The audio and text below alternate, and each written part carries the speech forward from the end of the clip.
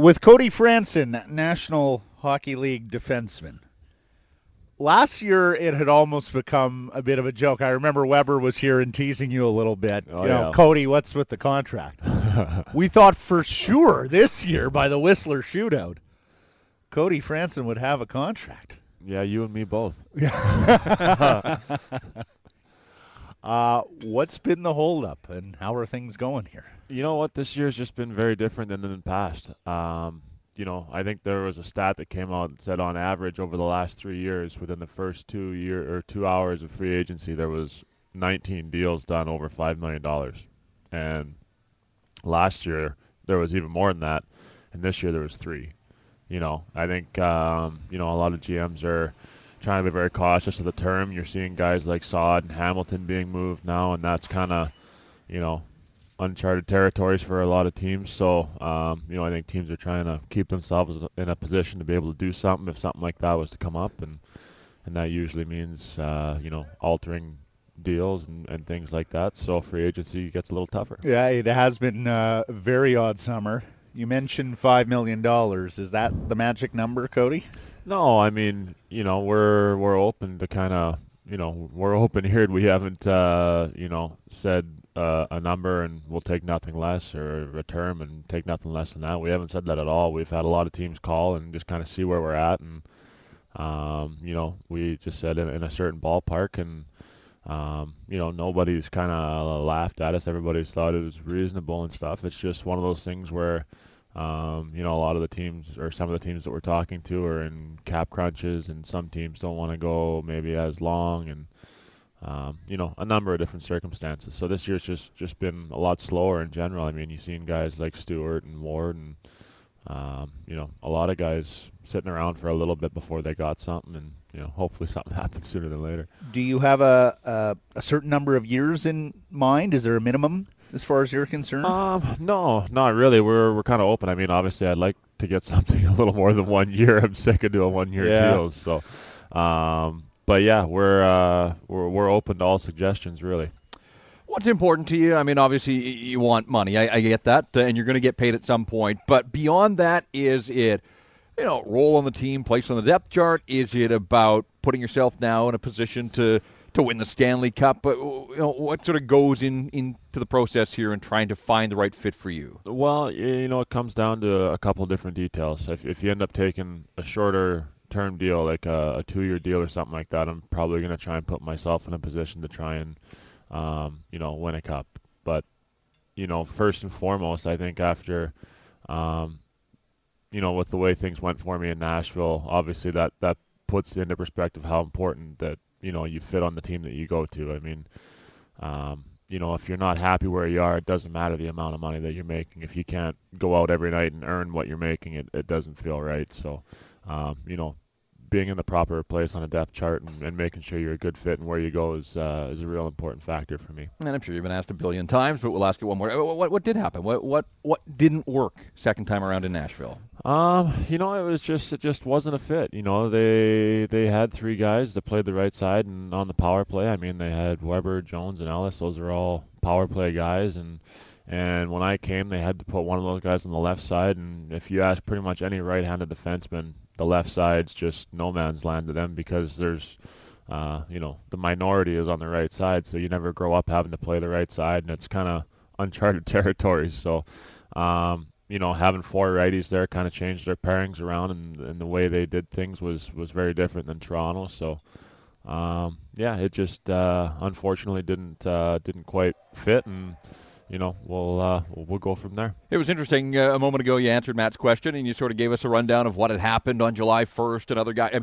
Clearly, you are a student of the landscape out there, which I totally get. I mean, to your credit, but and you've been through this a few times. But is that part of going through all this? Just I don't know. You have a big wall chart at home, figuring out who's going where. But clearly, you're paying a lot of attention to what's happening around you. Yeah. Well, I sat down with my agent a little over a week ago, and we went through kind of all the teams' depth charts that we're speaking to, and the teams that could be potential spots for us, and kind of seeing where we fit in on their blue line, and if it would be a good fit for me. I mean, I emphasized to him how much that affected me being in Nashville. As much as I love that city, it was difficult to go back to playing in that role, and I want to be a guy that's counted on and not get put back in a depth role per se. So, yeah, you definitely have to take that into consideration amongst all other things. We're with Cody Franson, NHL defenseman.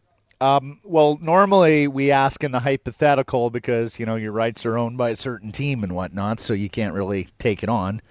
And the Canucks have told us they're done in free agency. Would you like to play in your home province? Has there been any discussion there? Well, obviously, I'd like to. I mean, I spent 3 years with the Giants in Vancouver and loved playing for those guys, and would imagine it's only better playing for the Canucks. So, but yeah, there hasn't been too much conversation between us and them, and yeah, it's not looking like that's one of the options at the moment. But free agencies, has that tendency to do some kind of things that come out of left field, so you never know. Who are you talking to?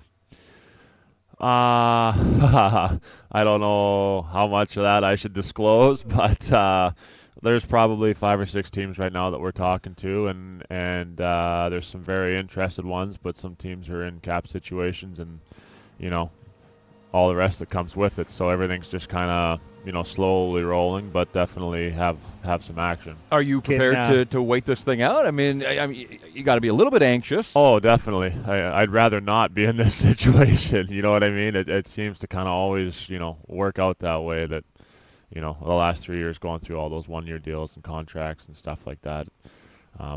It's getting a little old, but my agent's very comfortable with where we're at, and I spoke with him again last night, and it's just a matter of being patient and hopefully figuring out a good spot for me. Yeah, I saw that you're talking to your agent last night on the patio. I thought maybe you're going to have breaking news for us this morning. You're going to come on the radio and announce. See, but that's what business gets done here. You said the two of them over in the corner there, yeah. Yeah, that would have been nice. We just had your former teammate Morgan Riley with us, who said, "Hey, I'd love him to come back to Toronto." Is that a possibility? Yeah, I hope so. I mean, we haven't had too many discussions with Toronto, but I always hope that one, that door stays open. I mean, I loved it there and love the guys there. So, I think we left on good terms, and I'm still hopeful that that's a possibility. Luch is here. Have you saddled up to him, said, "Hey, what's it like to play in Boston at all?" Get the lay of the land on Beantown? Yeah, I asked him a few questions about it. I mean, with the trade they made with Hamilton and some of the other stuff they've done, they're one of the teams that we're in talks with. So, yeah, Boston would be an interesting spot. I mean, it's obviously an awesome city, and they've got a great organization and all those things that come with it. But like I said, there's a handful of other teams too, and everything's kind of just slow rolling at the moment, and we're taking it day by day. Did you see the Lucic Kings jersey up for auction there last night? Does yeah. Does that look strange to you to see a Milan Lucic jersey in Los Angeles Kings colors? You know what? Not really to me. I mean, I know better or as well as most that's part of the business. I mean, obviously he had a great first portion of his career in Boston, and I think he'll be a guy there that fans will forever love. And it's one of those things where it's part of the game. It was time to move on, and I'm sure he's got a lot of good days ahead of him. A little tacky that he was bidding up his own jersey like that, though, wasn't it? I kid. Last question for you here, because our golf insider Bob Weeks says outside of PGA Tour professionals, he has never seen anybody hit a tee ball like Cody Franson. Do you know how long you can be off the? Have you stepped anything off at any point? Well, I mean, using yardage guns and things like that. I mean, I don't know.